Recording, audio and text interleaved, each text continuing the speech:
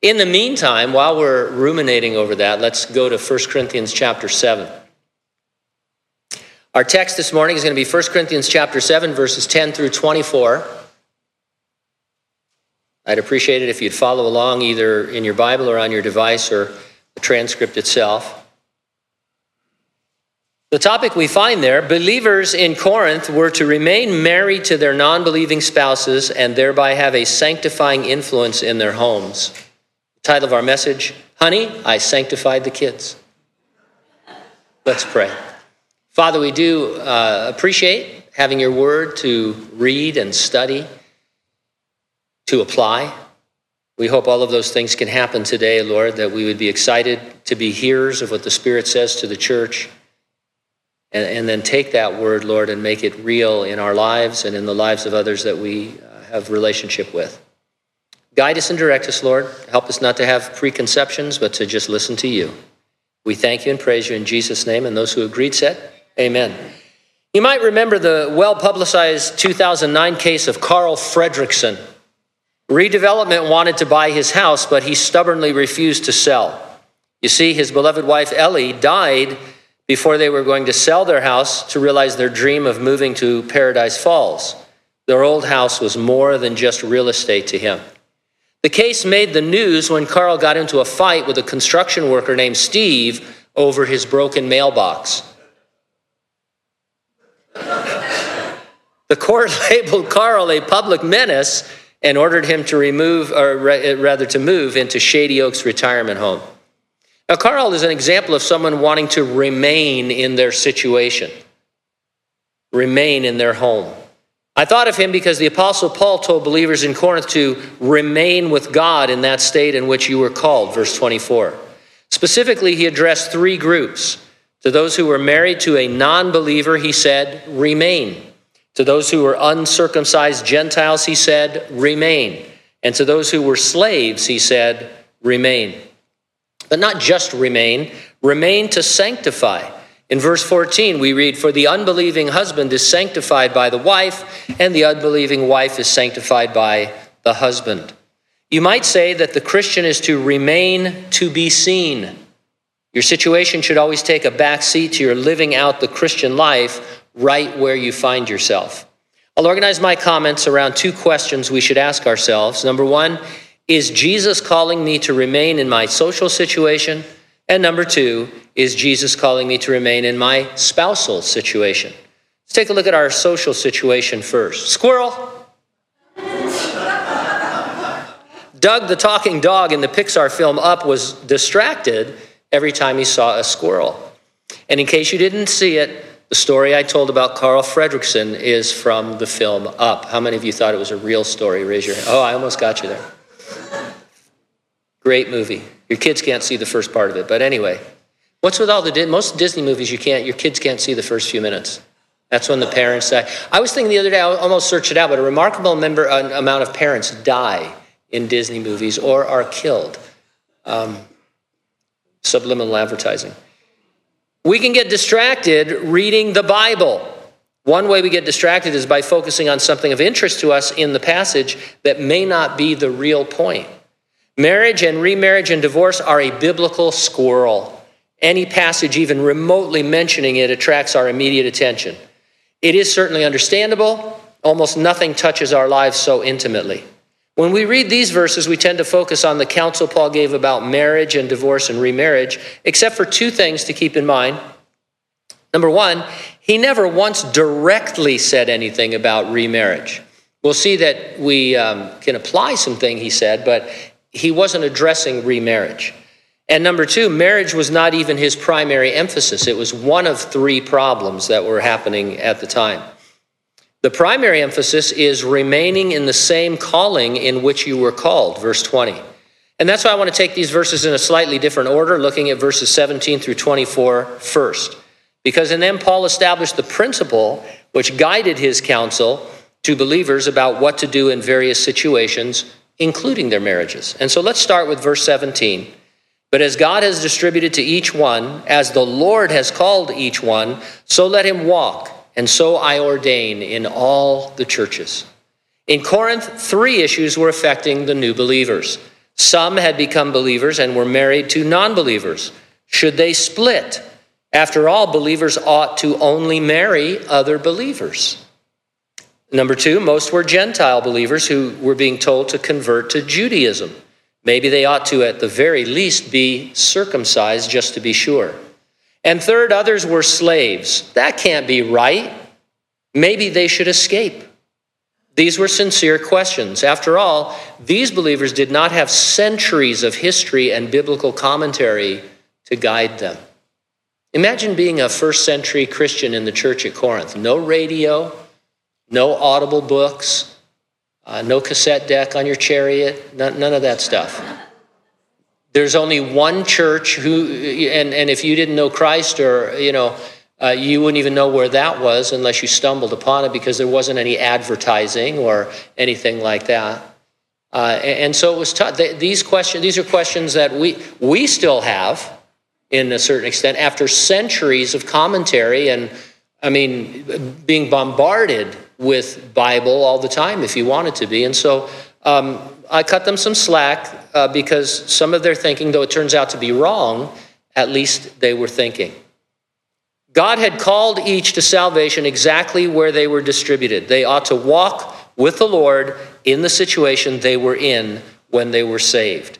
And Paul says, I ordain this principle in all the churches. That means it's every bit as much for us as it was for any church in the first century. It's a general principle. Wisdom is needed to apply it. Let's say a Corinthian prostitute got saved. Of course, she or he should not remain in that situation because that is immoral and sinful. So you need to exercise some common sense. Nevertheless, remaining needs to be our first goal.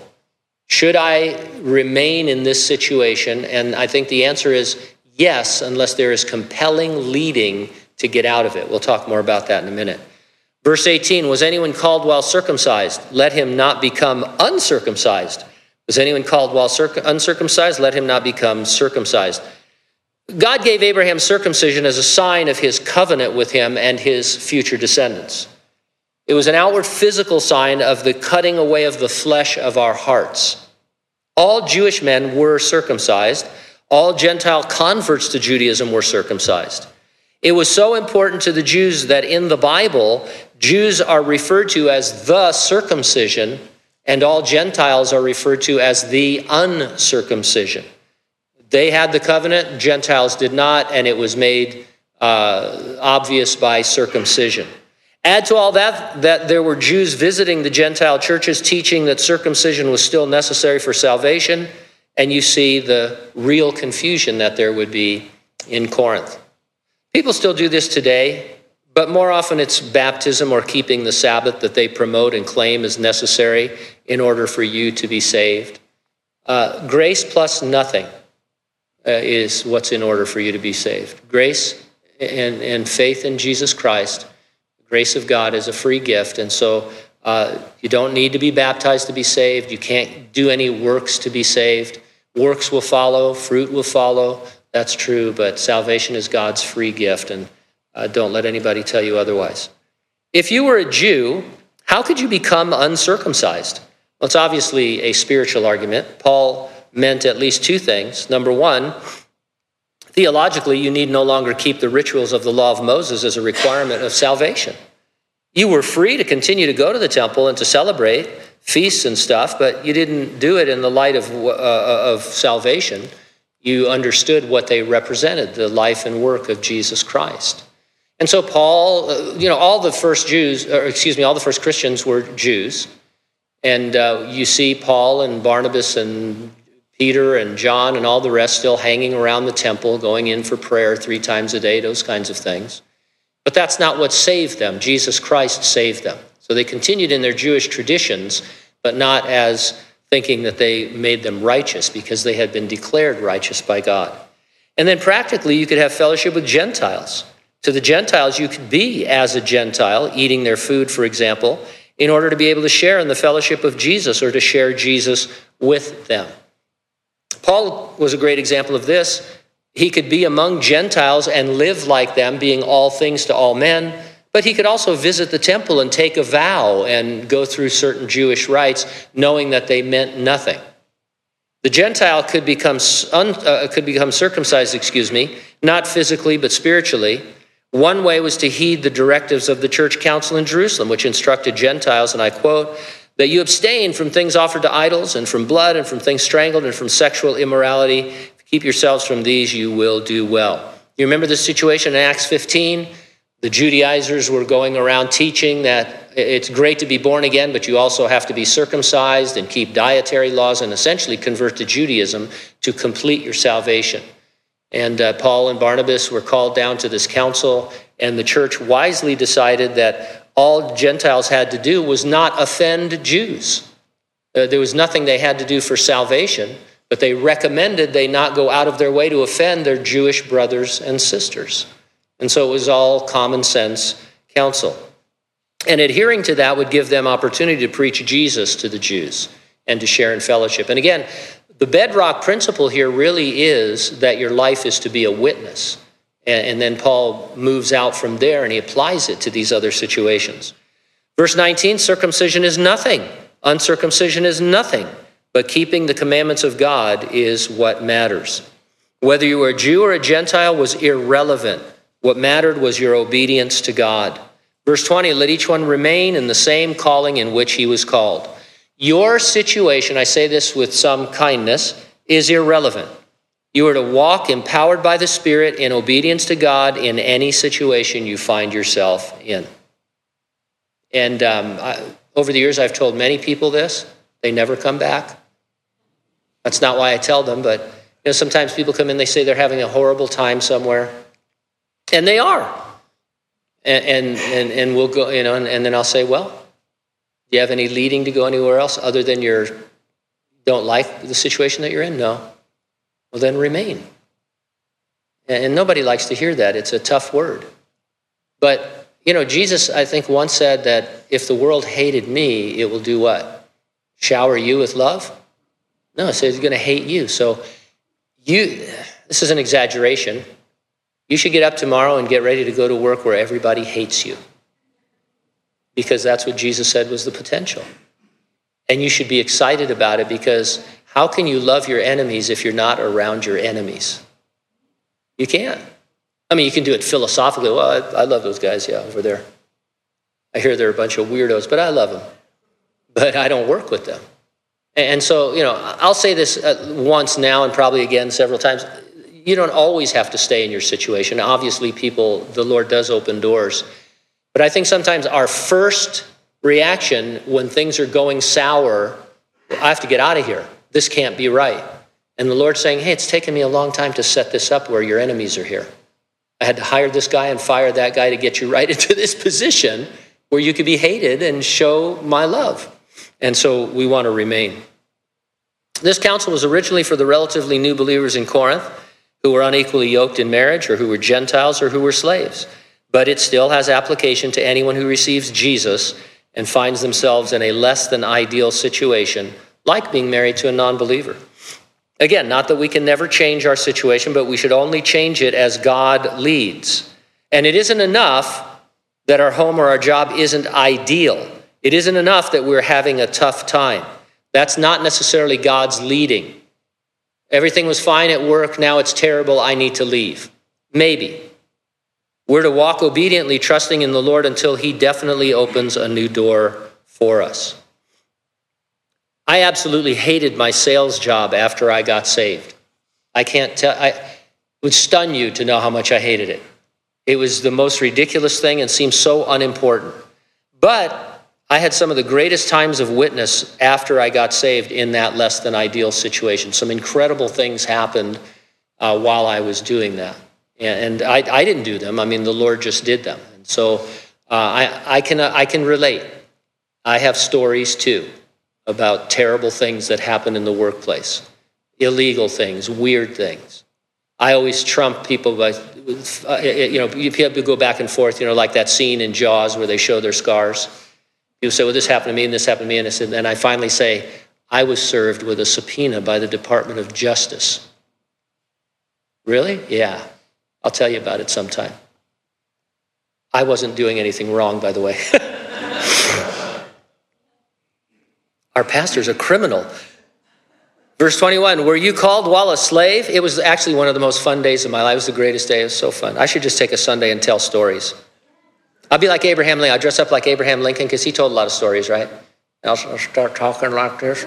I remember in 85. Were you called while a slave? Don't be concerned about it. But if you can be made free, rather use it. Can you imagine saying this to somebody, giving them counsel? Hey, what's your problem? I'm a slave. Don't worry about it. What? What did you just say? If you were called while a slave, you're going to be the best slave you could be. You were to be the Lord's slave, looking past your master on earth to Jesus. If you could acquire your freedom, go for it. Otherwise, don't be concerned about the fact that you were a slave. God knew that. Now, this kind of slavery in the Roman first century is not the slavery that was practiced prior to the Civil War. And we're not talking about the slave Bible that I talked about some months ago, where it only has passages that encourage people to remain slaves. That's true. There is such a thing called the slave Bible. It's very rare. But but at the same time, it was still slavery of a type. And Paul would say, this is his counsel to slaves, be a great slave and see what God's going to, because you know what? When you got saved, you don't have to say, hey, God, do you see that I'm a slave? Yeah, I know that. And you're the only Christian in that household. And I need to use you right there. For he who is called in the Lord while a slave is the Lord's freedman. Likewise, he who is called while free is Christ's slave. The slave had been set free spiritually. The free man is Jesus Christ's spiritual slave. In other words, social status has nothing to do with spiritual status. We are all equal in standing before the Lord, and social status means nothing to him. The Lord called and worked through slaves. He called and worked through free men. Your situation, in large measure, is irrelevant to serving the Lord. You were bought at a price. Do not become slaves of men. You meant all of them, whether slave or free man. Jesus bought them all in that he paid the price on the cross to release the human race from sin and death and set us free. Slaves should not become slaves of men by thinking their social status made them spiritually inferior. Free men should not become slaves of men by thinking their social status made them spiritually superior. You know, if you let things really get to you, you're making yourself the slave of those people that are bothering you. You become their slave. They want you to feel bad. They want to stress you out. They want to destroy your life. The only thing I can say is that you need to really receive the Holy Spirit in a new, fresh way and rise above that. And outdo them at their own game. Just show them that there's nothing they can do to really get into your head because you serve the Lord Jesus Christ. Your call to salvation came to you in a social setting. A change in your social setting is spiritually irrelevant. It won't make you a better Christian, and in some cases, it will hinder you. We live in a society that values upward mobility. We should rather value spiritual stability. It isn't always a good thing spiritually to move upward socially. I've seen a lot of Christians become carnal as they got more into the world. Remain where you are unless and until Jesus calls you to do something else. His call may not always be upward in society, but it will be forward in the kingdom of God. Brethren, let each one remain with God in the state in which he was called. This was, first of all, an answer to the three specific questions the new believers in Corinth found themselves asking. It serves as a principle to not think the grass will be greener if we get out of it or away from our current situation. And so let's look at verses 10 through 16 now. Is Jesus calling me to remain in my spousal situation? It's tempting to jump right in and talk about marriage and divorce and remarriage. But we need to mention what Paul said in verse 14. The unbelieving husband is sanctified by the wife, and the unbelieving wife is sanctified by the husband. Otherwise, your children would be unclean, but now they are holy. In a nutshell, this means the presence of the believing spouse creates the atmosphere of a sanctuary within which the non-believing family members may get saved. I don't think it's going too far to apply that to the other two groups, the Gentiles and the slaves. Remain as a witness, remain to be seen. And so keep that in mind. That's what Paul is talking about, and marriage is an example of that. Verse 10, now to the married I command, yet not I, but the Lord, a wife is not to depart from her husband. In the Gospel of Matthew, in chapter 19, Jesus appealed to the account of Adam and Eve to give us the gold standard for marriage. One biological man, one biological woman, heterosexual, to remain in a monogamous relationship until the death of one of the spouses. And I would add that a believer must only marry another believer. The word depart has essentially the same meaning as divorce. And so the women were leaving their husbands. So here's the deal. Corinthians were getting saved. They were suddenly in mixed marriages with non-believers. Some had therefore departed for spiritual reasons because they believed that they were unequally yoked to non-believers. Paul comes and he says, no, that's wrong. The departed wife, therefore, has to remain unmarried or be reconciled to her husband. And the same was true for the husband. Verse 11, and a husband is not to divorce his wife. So you understand the situation? Christians were leaving their non-Christian husbands and wives, not the other way around. He'll deal with that in a minute, but they were getting saved. Wife went to the marketplace to buy fettuccine. First thing that popped into my mind, lasagna. And tacos. She went to the marketplace to get whatever wives get. Some Christian from the church at Corinth was there talking about the Lord, led her to Christ. She goes home and she says, oh, I'm married to a non-believer. And that weighs on her. Then maybe she gets to church and there's some kind of a teaching about that. And the next thing you know, she's leaving her non-believing husband for Christ because she thinks it's spiritual. And that's what Paul is addressing here. He says, no, don't leave. And if you've left, remain unmarried and reconcile. It's not too late. You were supposed to stay in that marriage, and so get back to it. We typically go to these verses to establish that abandonment by your non-believing spouse is biblical grounds for divorce and remarriage. But in Corinth, it was the believers who were abandoning their marriages mostly. But even if she does depart, let her remain unmarried or be reconciled to her husband, and a husband is not to divorce his wife. And so you understand the situation. Verse 12, but to the rest I, not the Lord, say, if any brother has a wife who does not believe, she is willing to live with him, let him not divorce her. And a woman who has a husband who does not believe, and if he is willing to live with her, let her not divorce him. Jesus never taught on this subject, so Paul does, inspired by the Holy Spirit. Same principle is applied. Remain in the situation you found yourself in. A new condition is added, however. The non-believer must be willing to live with you in your newfound relationship with Jesus. For the unbelieving husband, verse 14, is sanctified by the wife, and the unbelieving wife is sanctified by the husband. Otherwise, your children would be unclean, but now they're holy. The non-believing spouse is sanctified. That simply means that he or she is set apart by God to receive the witness of the saved spouse. He or she suddenly has a missionary living in the home. We don't encourage missionary dating for a Christian to date a non-Christian, but we would encourage missionary marriage, where someone gets saved and takes the gospel home. And this is essentially how the gospel was spreading. Somehow people were coming into contact with Christians in the marketplace or through friendships. They were taking it back home, and their families were hearing the gospel and getting saved in some cases, but in some cases not. And in those cases not, divorce wasn't called for. Now the kids too are holy, same word for sanctified in the sense of being set apart by God. Now if the kids are holy, what did Paul mean when he said otherwise your children would be unclean? I'm pretty sure Judaism taught that kids under the age of accountability were saved, and so that's where Paul would be coming from. But even if that's not the case, I think what Paul is saying is something like this. If you were somehow being defiled by being married to a non-believer, then wouldn't your children also be defiled? But you don't believe that. And that's really, I think, the sense here of the words. Because one of the arguments, and maybe these women didn't really want to be departed from their husband, but they thought they ought to be. It's amazing what power a wrong spiritual idea can give you. And they think, well, I have to get away from my non-believing husband because this marriage now defiles me. And Paul was saying, if you think you're defiled, then your children must also be defiled. But nobody thinks that. Nobody thinks that suddenly your children have become defiled because you got saved. If anything, they have even more chance at holiness. And so Paul is dealing with these very specific, very real pastoral issues.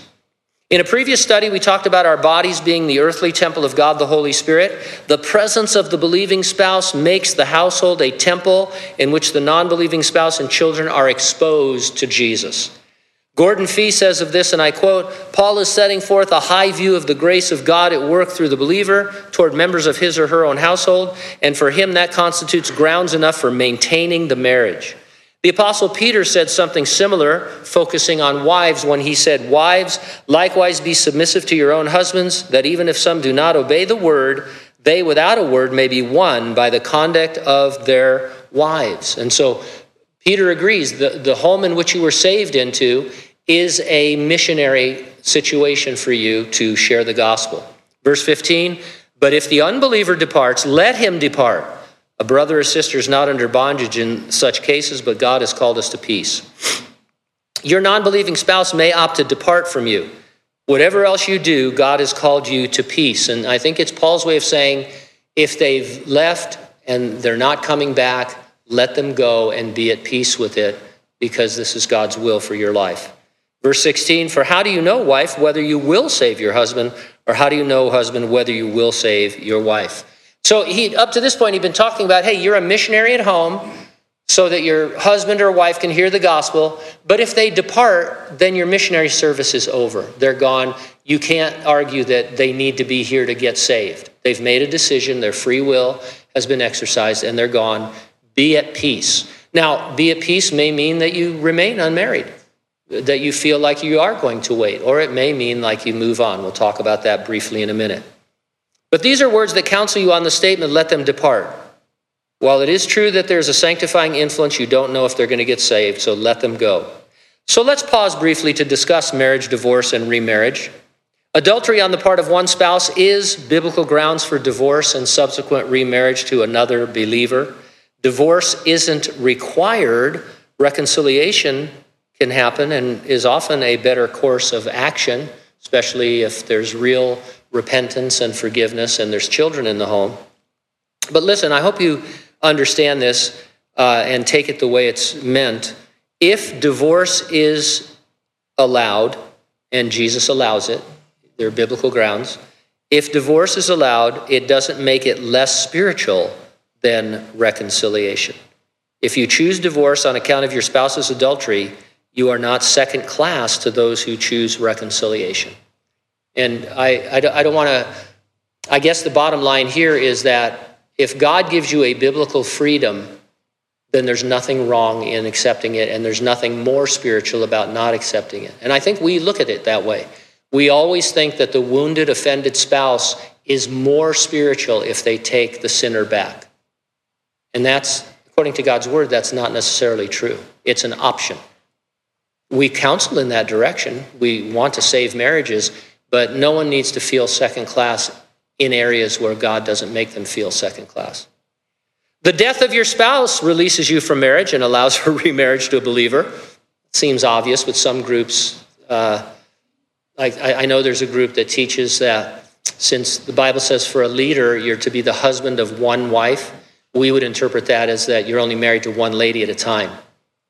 They interpret it as if your wife dies, then you can't remarry if you want to be in leadership, because now you're the husband of more than one wife, because you had a wife and now you have another wife. And so this is a weird, marriage is really, everybody's all over the map on this. And I know, you see how quiet it got in here when we started talking about marriage? It's like, okay, I hope he doesn't get to my situation. Here's something to think about. Death of your spouse releases you to marry in the Lord, but Paul has already suggested you stay single, that you may serve the Lord. Again, it's not more spiritual to remarry. It's not more spiritual to be single. It's something God has to lead you into. Paul never really addressed the remarriage after abandonment, not directly. He did say a brother or sister is not under bondage in those cases. And we do interpret that to mean that the believer is not bound to the marriage. They are set free. And the only thing that can really mean in common language is they're set free to remarry in the Lord. Now, and so on the one hand, yes, we can extrapolate that from Paul's advice, but I think you understand he wasn't doing a marriage study. He was talking about a principle that applied to marriage. And then we would look at this particular word that he chose and think, okay, you are now free to remarry in the Lord because you've been abandoned or divorced.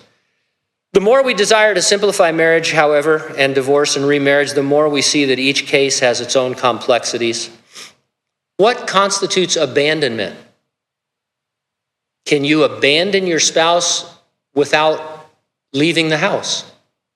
I've had to struggle with this with a lot of people because of our psychologically affected culture. People come in, they say, my husband abandoned me. I go, where's he living? In the bedroom with me. Well, how does he abandon you? He's abandoned me emotionally. Okay. Is that grounds for divorce? Is that really abandonment? Before you say no, you need to think about it. What about pornography? If that constitutes adultery, how much pornography gives the spouse grounds for divorce? Really, in our culture today, you've probably been exposed to 15 or 16 pornographic images already today. So is that grounds for divorce if you took a second look? Oh. I didn't look. What if you're watching a television program and all of a sudden, hey, this is a great Netflix show. Whoa, what just happened? Honey, we're divorced. Netflix, divorce. I mean, I'm making light of it, but how much does pornography constitute adultery? And if it does, how much pornography? Just the tiniest bit? I'm trying not to be funny, but this is a real issue that people have to struggle with. More importantly to me, is the believer seeking the divorce and remarriage? And do they want to glorify God, or are they just trying to get out of a situation like a bad job? I don't like my job. Everybody's mean to me. I'm changing jobs. I don't like my marriage. My husband or my wife isn't the person I thought they were. I'm getting out. Paul would say, let's practice some missionary marriage. And that's where this gets tough. So obviously this really hits home anymore. Almost everyone has been affected in some way by divorce. Still, the place for two believers to start resolving their marital status is by acknowledging that their marriage was intended to be a lifelong commitment, that neither the wife nor the husband ought to depart, and that if one did depart and there was no physical adultery, they ought to attempt to reconcile. One of the biggest excuses I get today, we never should have got married in the first place. So now we're going to split and start all over again in the Lord. And this directly speaks to that. The Lord says, stay in the situation that you're in. I knew you weren't Christians when you first got married. I knew these things about you. Your marriage is valid. It is legal, and you should stay in it as a Christian. No one is saying that a spouse needs to stay in an abusive relationship, especially a physically abusive one. I don't know how many people I've told over the years to just call the police. It's sweet that that the first call that people make, women especially, is to their church, and I applaud you for that. But your first call is to the police if you've been physically abused. Then call your pastor, and he'll go minister to your husband. Tell him what a deadbeat he is and stuff. So, I mean, physical abuse is not part of a marriage. No one is saying there are not difficulties or complications or unique situations, and we would be happy to think through your particulars with you. God hates it, but he permitted divorce in this fallen world, listen to this, to protect injured spouses. That's what the whole Moses Deuteronomy thing was about. Men were putting their wives away for no reason, and God said through Moses, that's not right, because it reflects negatively on these wives. You need to give them a certificate of divorce that protects them and lets people know they have done nothing wrong. And so I would say that no biblical teaching on marriage, divorce, and remarriage should ever punish the injured party. So if you want just kind of a principle to go on, be like God was in Deuteronomy. Don't punish the innocent. And that happens in churches, because churches are like, individuals do this too, but churches do it too when it's like, I'm making a decision for the church when I say this. And I don't want people to storm my door and say, how did you give her permission to be remarried? Don't you know what was going on? And those kinds of things. And there are people who want you to just stay in horrible situations. There are churches here in town that say that you can never remarry after a divorce. You have to reconcile, and that if your spouse gets remarried, they're committing adultery, and you're still not free to remarry. And that injures the innocent party. And you say, well, no one's innocent. You know what I mean. Sometimes somebody is wrong. Let's use that. Let's use right and wrong. No one's sinless. But sometimes somebody is wrong. A lot of times people come in for counseling, and they want to hear a kind of a 50-50 thing. Well, you need to do this, and you need to do that. And a lot of times I'll turn to one of them and say, you know what? You're just wrong. Your wife is right. Again, end of counseling, but sometimes it's true. Sometimes you are wrong. You're just wrong. And you need to be told that you're wrong. But we're never going to punish the injured spouse. Okay? So you can feel that safety. It was necessary to spend a little time on marriage and divorce and remarriage, but that isn't the main point. You're to be a sanctifying influence in your current situation. Doesn't mean you can never get out of it, but it is irrelevant to your mission of representing Jesus. So if somebody comes up to you today and says, man, I hate my job. You don't know what it's like working for Pastor Gene? No. You need to say, you know what? Jesus put you there. Remain in that situation until you have some really clear leading out, because those people need Jesus Christ. Hey, maybe it's because I'm older and I'm stupider, but you know, there's a mass exodus out of California. People can't wait to get out of California to be nowhere. That's what and I'm not, a lot of people are led. Please don't get me wrong. I shouldn't say this, but I'm going to anyway. You can't be led out of California because you hate people in California and you want to be all by yourself where you can shoot rabbits. Because people in California, they need the gospel. Let's recall Gavin MacLeod or whatever his name is. Gavin Newsom.